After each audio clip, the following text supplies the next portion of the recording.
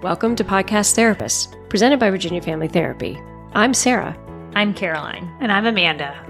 As three family therapists, we know how hard it is to feel like you're being the parent you want to be while juggling everyone's needs. We specialize in helping families just like you during the long days of multitasking and constant searching for the bar of success.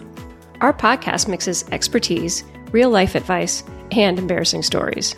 Whose embarrassing story? Yours. Let's walk through this together. Welcome to Podcast Therapists. Hi, Caroline. Hi, Amanda. Hi, you all. This is going to be particularly fun today because we are going to basically be talking about my entire world. Mine too, apparently. Not mine, but a world that I'm in a lot with other people. We're going to be talking about ADHD in women and girls specifically today. I am super excited about talking about this for two reasons. Number one is I was recently diagnosed with ADHD as a 40-year-old woman, you all, and now a lot of parts of my life make sense. But also as a psychologist who specializes in girls, I actually see a lot of symptoms of ADHD in girls that I think have been missed in a lot of different areas. And so it feels exciting to be able to help people when I actually recognize it. Mm-hmm. I was also diagnosed in my early 40s. Oh, I didn't know it was that recently, Sarah. I didn't know that either. Well, I knew it my whole life. I just never slowed down. How does this sound as an ADD person or ADHD person? I never slowed down to take time out, and a woman and a mom, to get tested myself. I mean, that sounds like every woman and mom. Right. And I feel like a lot of the teens that I work with, the girls that I work with who have ADHD, they're like relieved when you start talking about like why this might be happening, because they're panicked that like, they're like, something's wrong. Like, I don't understand why this is happening. And I feel like when we start talking about ADHD, it like helps people put these puzzle pieces together of things that maybe didn't feel totally related, but they all fall under this umbrella. And it like gives people just like a sense of relief to understand like, okay, this is what's going on. Well, and it presents differently in boys and girls, and it always has, and men and women as well. And I think, when I historically have always known that ADHD will, if it is not treated long-term, can really play a part in a young person forming confidence. And I think that also looks different in young men or boys and girls, in that the boys, a lot of times when I would see the lack of confidence, they would deal with that a little bit differently. But girls, what I hear a lot of times is I'm not doing something right, or I'm not enough. And then that message carries through all the way through adulthood. And it really starts pretty early. And sometimes it is really actually to do with just managing to get homework done on time. I mean, it doesn't start with a big thing necessarily, but the message continues. Well, and I think it's that question of like, what's wrong with me? Mm-hmm. Like, and I think this is why we're more likely to see girls also struggle with anxiety or depression. Like, this is what the research shows us if they're diagnosed with ADHD. So let's talk about the stats, right? So we just looked up a few statistics and we found out that 4.2% of girls and women are diagnosed with ADHD kind of across the lifespan. So that means out of 100 people, 4 folks are going to be diagnosed. To me, that seems low, but I don't know. But I think that's the problem, right? This is diagnosed, and we're talking about women going underdiagnosed. Yeah. So it's probably higher. We did just find a study that said that boys are 2 to 3 more times likely to get diagnosed with ADHD than girls are, right? So in childhood, right? In childhood, absolutely. And I think the main reason for that is that boys tend to do what's called an externalizing behavior, which is they or you might think about it as the H of ADHD, which is the hyperactivity. ADHD stands for attention deficit with hyperactivity disorder. So boys tend to have more H. They're louder. They get in trouble. They might be impulsive. They might punch. They can't sit still. So they're up out of their chair in a classroom. And teachers notice that and they get in trouble because it's disruptive to everyone. Whereas girls tend to have a little bit less of the H, and the old way of talking about it is ADD, but now we just call it all ADHD inattentive type. But girls essentially will internalize, get distracted, not do their work. and then they don't get in trouble. And that's why there's such a discrepancy. So they look more daydreamy sometimes. Absolutely. Right? Like the inattention just looks like my mind's wandering, or I'm like not looking at the teacher, but it doesn't disrupt a class in the same way. Or they're chatty, and girls are expected to be chatty. We've kind of have this social concept about girls being chatty, so that when they are chatty, it's like, oh, they're just chatty. It's just a normal thing. Sarah, how did you get diagnosed, and what did it look like for you growing up? Because I think giving people a picture of it is going to be useful for folks. So I, as a kid, grew up moving a lot. And so I changed schools probably every 2 to 3 years growing up.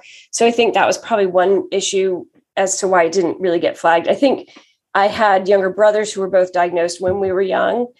I also had a little anxiety, or enough anxiety, and wanted to perform well.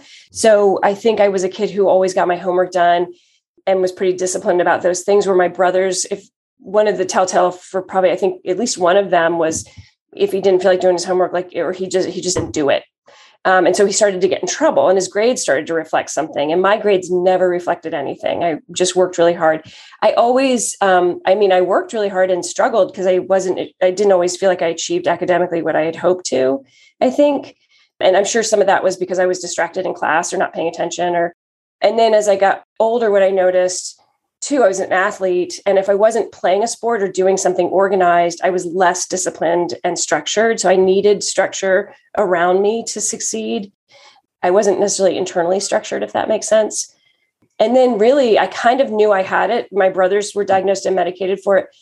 I just kind of let it go. And then in college, I definitely noticed it in just a lack of focus and discipline, or, being able to initiate things sometimes. I would talk about a paper. I might even plan the paper, but starting the paper was hard sometimes. Or, I was happy to walk around the library and talk to people. And then I think once I got older, I just figured, well, I'm already an adult. It's no big deal. And it wasn't until I think I was a parent, I was working full time, I was juggling like so many things. And I just started noticing that, I thought maybe this was like some of the things that maybe I would forget to do, or some of the things I couldn't stay on top of could in fact have something to do with attention deficit. But I actually went and got tested because I also wanted to make sure that I could separate out what was anxiety and what was attention deficit. Like I didn't want to treat ADHD if I were just really anxious, and I didn't want to just treat anxiety. Now you're speaking my language. Yeah. Exactly. So I think for me, when I did the testing, it was clear. I mean, I actually tested with somebody I knew, and he joked with me that maybe I shouldn't even drive home because I couldn't focus. So it was significant enough.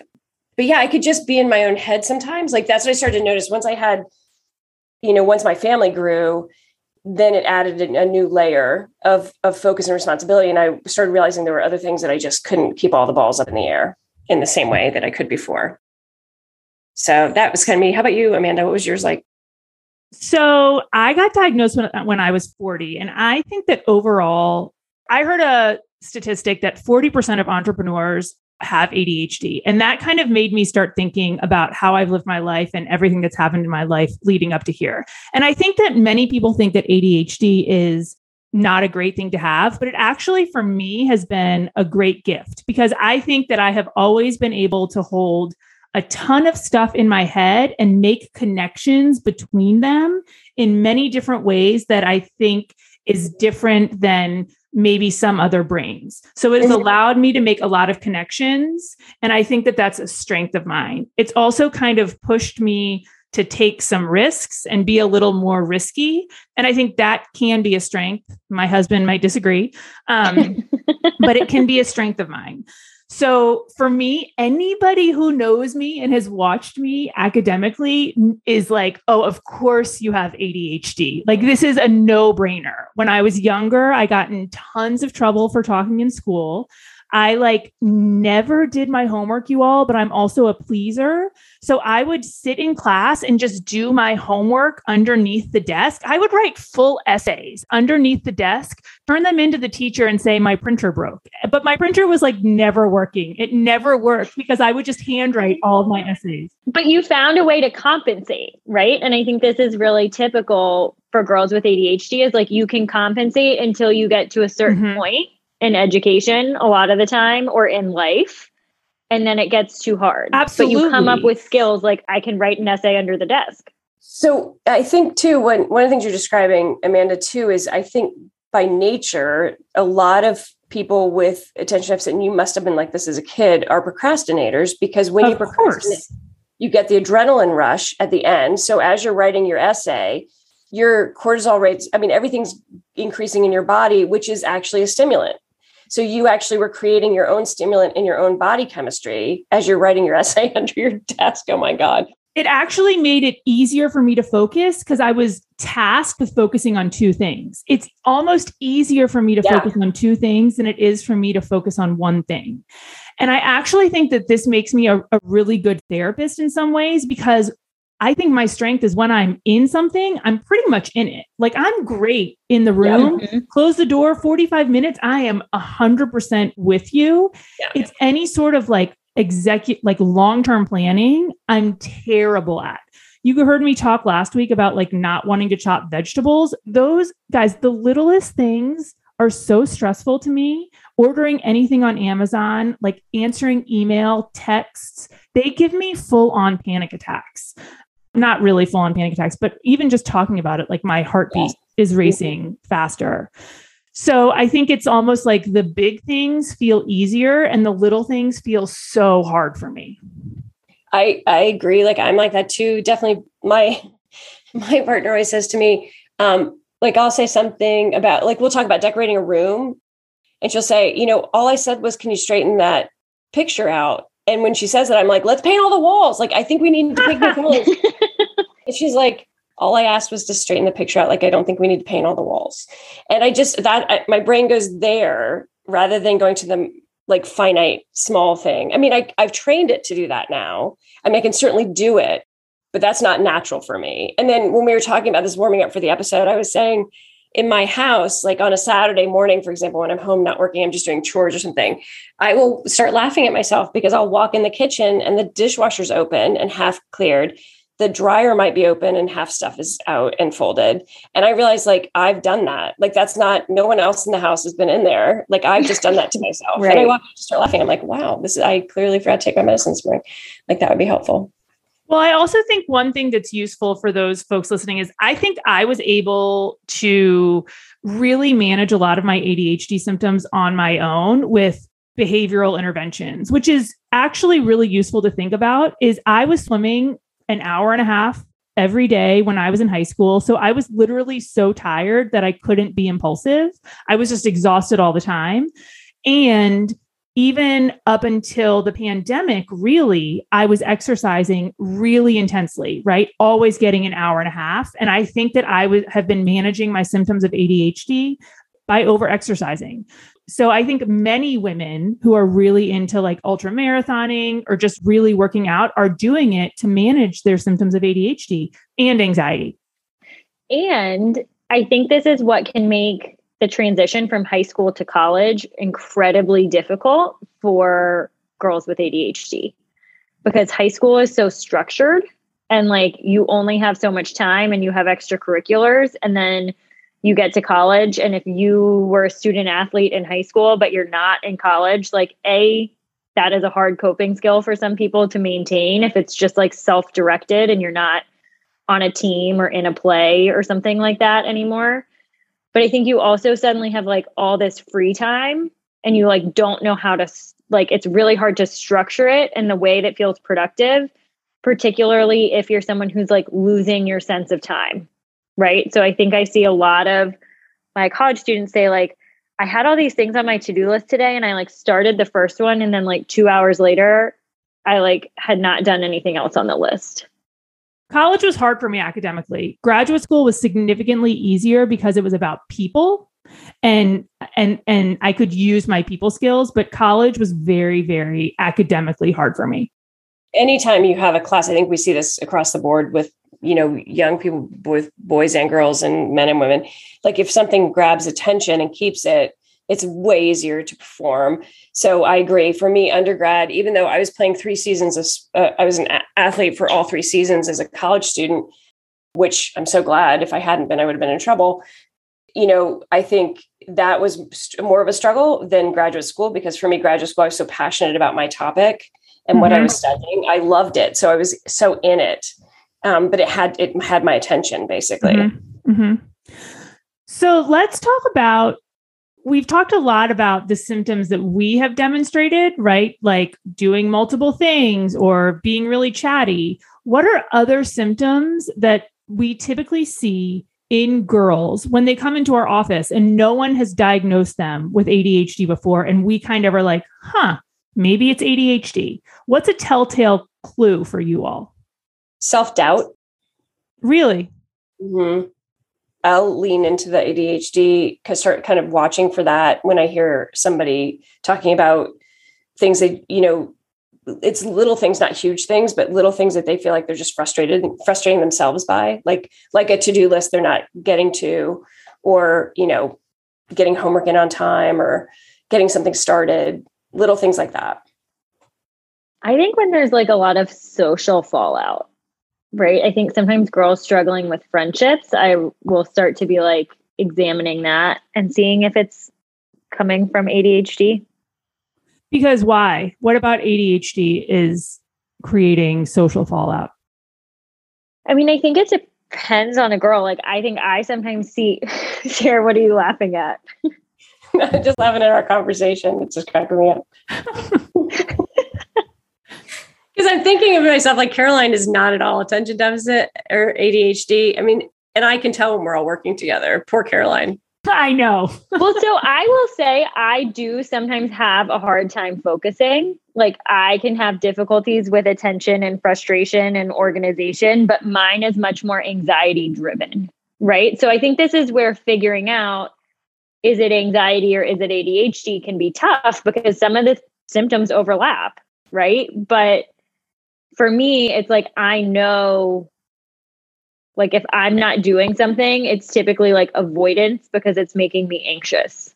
Can we do something, because we're ADHDing all over the place right here? Can we talk about the link between anxiety and ADHD later? Once we answer the first question around what are our telltale signs?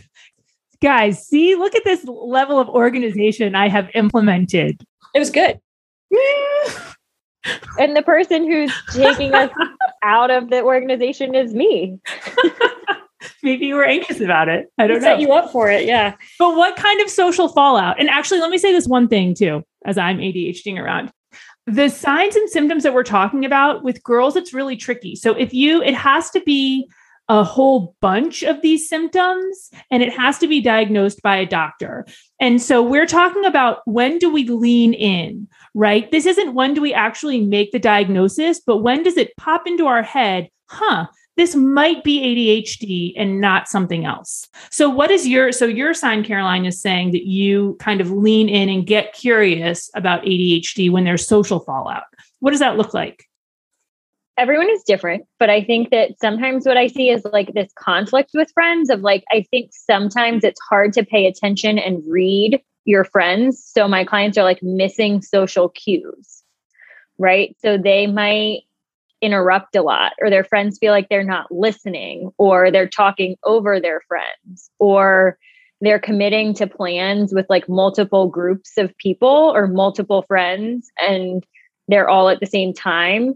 So then they're like, oh, can I make it all work? Oh, no, I can't. So then someone's frustrated with me because I said I would do something and now I'm not. Or I said I would be there at 7 and I got really distracted. And now I'm showing up at 8:30, having not looked at my phone, and I'm unaware that I'm really late. And then my friends are angry with me and I don't understand why.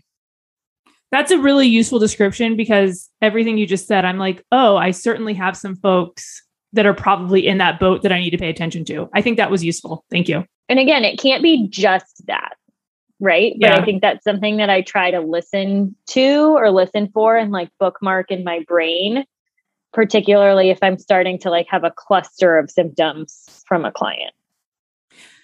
And I tend to kind of notice people interpersonally, right? When they're in the room. And if I am talking to them and they're like with me and then they get distracted visually by something that's happening out the window, that's kind of always a sign. Or if someone says, wait, what did you just say? Or if someone, for me, I guess because it's like me, when someone feels overwhelmed by little tasks and they're like, I'm just so overwhelmed by this. And I'm like, oh yeah, I get that. That to me is a sign, because those little tasks are really just about focusing for 3 minutes. And if that feels really, really hard, then that's a symptom of ADHD. I hear it a lot around like, I can't clean up my room with like some younger clients, right? Like if parents are like, hey, clean your room, like the organization in your head that it would take to make that like a step-by-step process. I'm always like, I think you can have good organization skills and be attention deficit with hyperactivity disorder as well. Like I think both of those can be, but more often than not, they're not both present. And sometimes I think you find with ADHD girls, they may have to wait till Saturday or Sunday to clean their room up so they can have the whole day to do it versus being able to just pick it up in the evening. When that seems so easy for, as a parent, you're like, just clean your room. Like it would take 5 seconds. And they're like, no, because it actually does take way more thought for them and organization, and they'll get distracted during the whole process. So it'll take 4 hours. But I think also, like you were saying, Amanda, too, to have your brain kind of occupied. I know that one of the tells for me when I was watching to see if my daughter would have it, because I knew there was definitely a very strong family piece to this, is always had to have music on while doing work. Now, there's some subjects she'll turn it off, or she'll have, no, this is what she said to me that night. I can have lyrics on in certain subjects, but I have to have lyrics off when I'm doing other subjects. So that she's also, almost finished with high school. So she's finally figured out kind of that balance. But it bothered me as a parent when she was little. I'd be like, you need to have the music off. And she'd be like, no. Like if it's off, it takes me way longer to get my work done. I think we should also talk, a lot of people, when I talk to them about their kid potentially having ADHD, the first thing that parents will say back, the first thing I say is, hey, have you ever thought about ADHD? Because some parents might have already had it in their head. Some parents might not have ever thought about it. And I want to know kind of where they are on that trajectory. And they'll be like, oh yeah, teacher said something about it 3 years ago, but we never followed up, or something like that. And there's a lot of good, useful information in that. But one thing parents typically say is, well, they can't have ADHD because if they're reading, you can't distract them. Or if they're working on their Legos, like they are going to work for 4 hours. And then I always have to say, well, actually, a symptom of ADHD is hyperfocus. That's right. Hyperfocus is when you get so engaged in one task that it's like impossible to go to another task. And so if you happen to have a kid who hyperfocuses, it is actually increased attention on one specific task, and it's hard to do something else. But those kids oftentimes will have a hard time with transition. Absolutely. Yes. So it's actually not the task that we start looking at with those kids. When we're watching for those kids, we notice a lot of times with transition. I think, again, like you're saying too, it's a process to evaluate this. It isn't like someone walks in the door and is like, I feel terrible. Like depression is slightly easier to diagnose, I think, sometimes with just self-reporting. Attention deficit and hyperactivity disorder is not as easy by just self-report. There's a lot more that has to be kind of looked at. Trauma oftentimes gets misdiagnosed as ADHD. And I think it's because for a lot of kids, for example, they have a lot of physical energy from the anxiety and from other things with trauma. And when it is quiet in a classroom, that's very difficult for kids who have a trauma history. And so they're often up and moving around and distracting. And if a teacher sees that, or sometimes parents will see that and just think, oh, my kid has ADHD, when in fact it isn't that. So that's, again, why we take such kind of careful steps with actually evaluating this, because I think a lot of people think it's over diagnosed or over medicated. And truthfully, if you work in our field, you realize it's not. But I think it's, again, because we do take careful steps to evaluate this, as do pediatricians. Mm-hmm. And I think we put this out there kind of subtly, but medication can be really helpful, but there are also like behavioral skills, right? Like there are things that you can do with a therapist to help with ADHD as well. It's not just like, is it medication or no medication? And like, those are the two options. You know, there are definitely things that like coping skill wise and strategy wise, you can do to help manage ADHD. I do all of my quiet work at 5 a.m, y'all. That's when, because my coffee has kicked in, because I don't take medication currently. My coffee is kicked in. There's no one up. That's when I do my emailing. But I cannot do any emailing past like 7:30, guys. You know this. I wake up to morning emails from Amanda. Yeah. And then when I respond, I typically know like, actually, if I need to talk to Amanda about this sooner, I should call her because otherwise I'll get it tomorrow morning. Mm-hmm. Mm-hmm. Mm-hmm. And so, but that's an accommodation that I've made because I know how my brain works now as a 41-year-old. And I don't take medication every day because I don't need it every day. It depends on what my day is like and what the day looks like and that kind of thing. But I've learned those things, and you and I both were diagnosed late, obviously. So we didn't grow up taking medication. So clearly, you're right. Lots of parents do worry about that. And it is certainly an option. And for some kids, it's really important to take medication because they really will miss a lot if they don't. But for a lot of kids, it's a lot. There are some other behavioral techniques we all use and some other things we can put in place as your kid kind of grows and matures to help, not have to necessarily take medication or take it with these, kind of like I said, my daughter also takes medication, but she doesn't take it every day. So let's also talk about, because we said we would, the relationship between anxiety and ADHD, because that is something that any diagnostician, whether it's like a psychologist or a social worker or a pediatrician, they are going to look very closely at what is causing the distraction. Is it anxiety or is it ADHD? So how do you guys think about that? I mean, I think like anxiety presents a little bit differently. Like if I hear a client saying like, well, I can't focus in class because I start worrying about what if I get the question wrong, and then I'm embarrassed and everyone thinks I'm stupid, or like I get so nervous for the test that I'm like so nervous about doing well on the test that I can't focus on the questions on the test, right? Like that to me, I'm like, okay, you're feeling really anxious, right? Like the thing that's causing the inability to concentrate or focus is like, what if? Or like, I'm scared I'll mess up. And I'm not speaking from personal experience here at all. But I think it sometimes has a little bit of a different vibe when people are talking about it. But the other thing is that like we see them together. So sometimes it can also be like, is it both?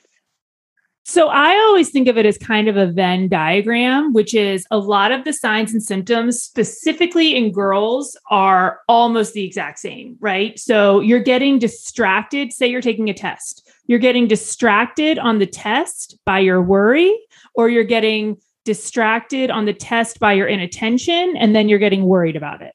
So for girls, especially these kind of high achieving girls, it's hard to figure out what comes first, the chicken or the egg. Are they worried about their performance because they're inattentive and they know they have to put a ton of energy and time and worry into doing well because it's that much harder for them? Or are they getting distracted because they worry so much? But ADHD and anxiety are very, very, the term is comorbid for like, it means they happen together a lot. And it's hard to figure out which comes first in many, many people.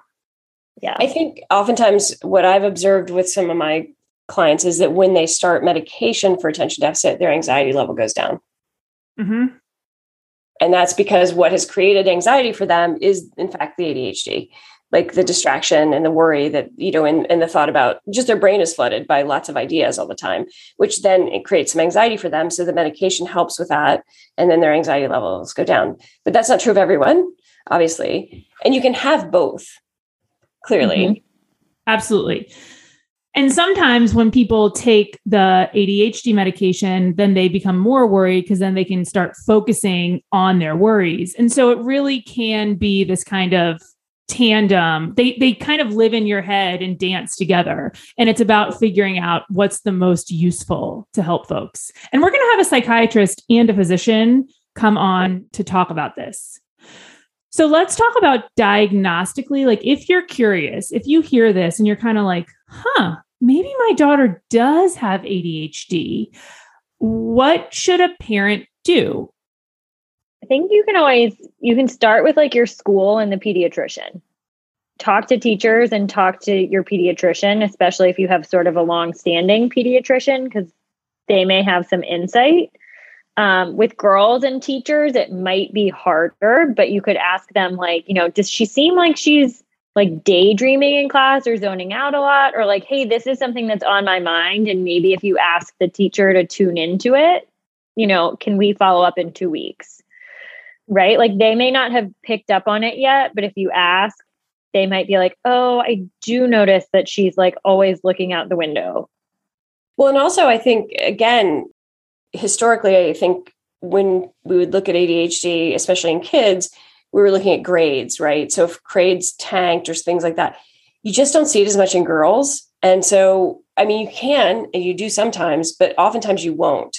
And so sometimes it's been my experience too, the teachers don't always see it the way that, because it doesn't always manifest quite. Because if you have a fairly, bright kid too, that kid, even if the kid is not taking in as much as other kids are, they're taking in enough. And so it actually, for a lot of kids that are pretty bright, we don't see the grades really be impacted till like 8th, 9th, 10th grade. Mm-hmm. Because now there's just so much information, they just can't hold it in their heads as long or as much.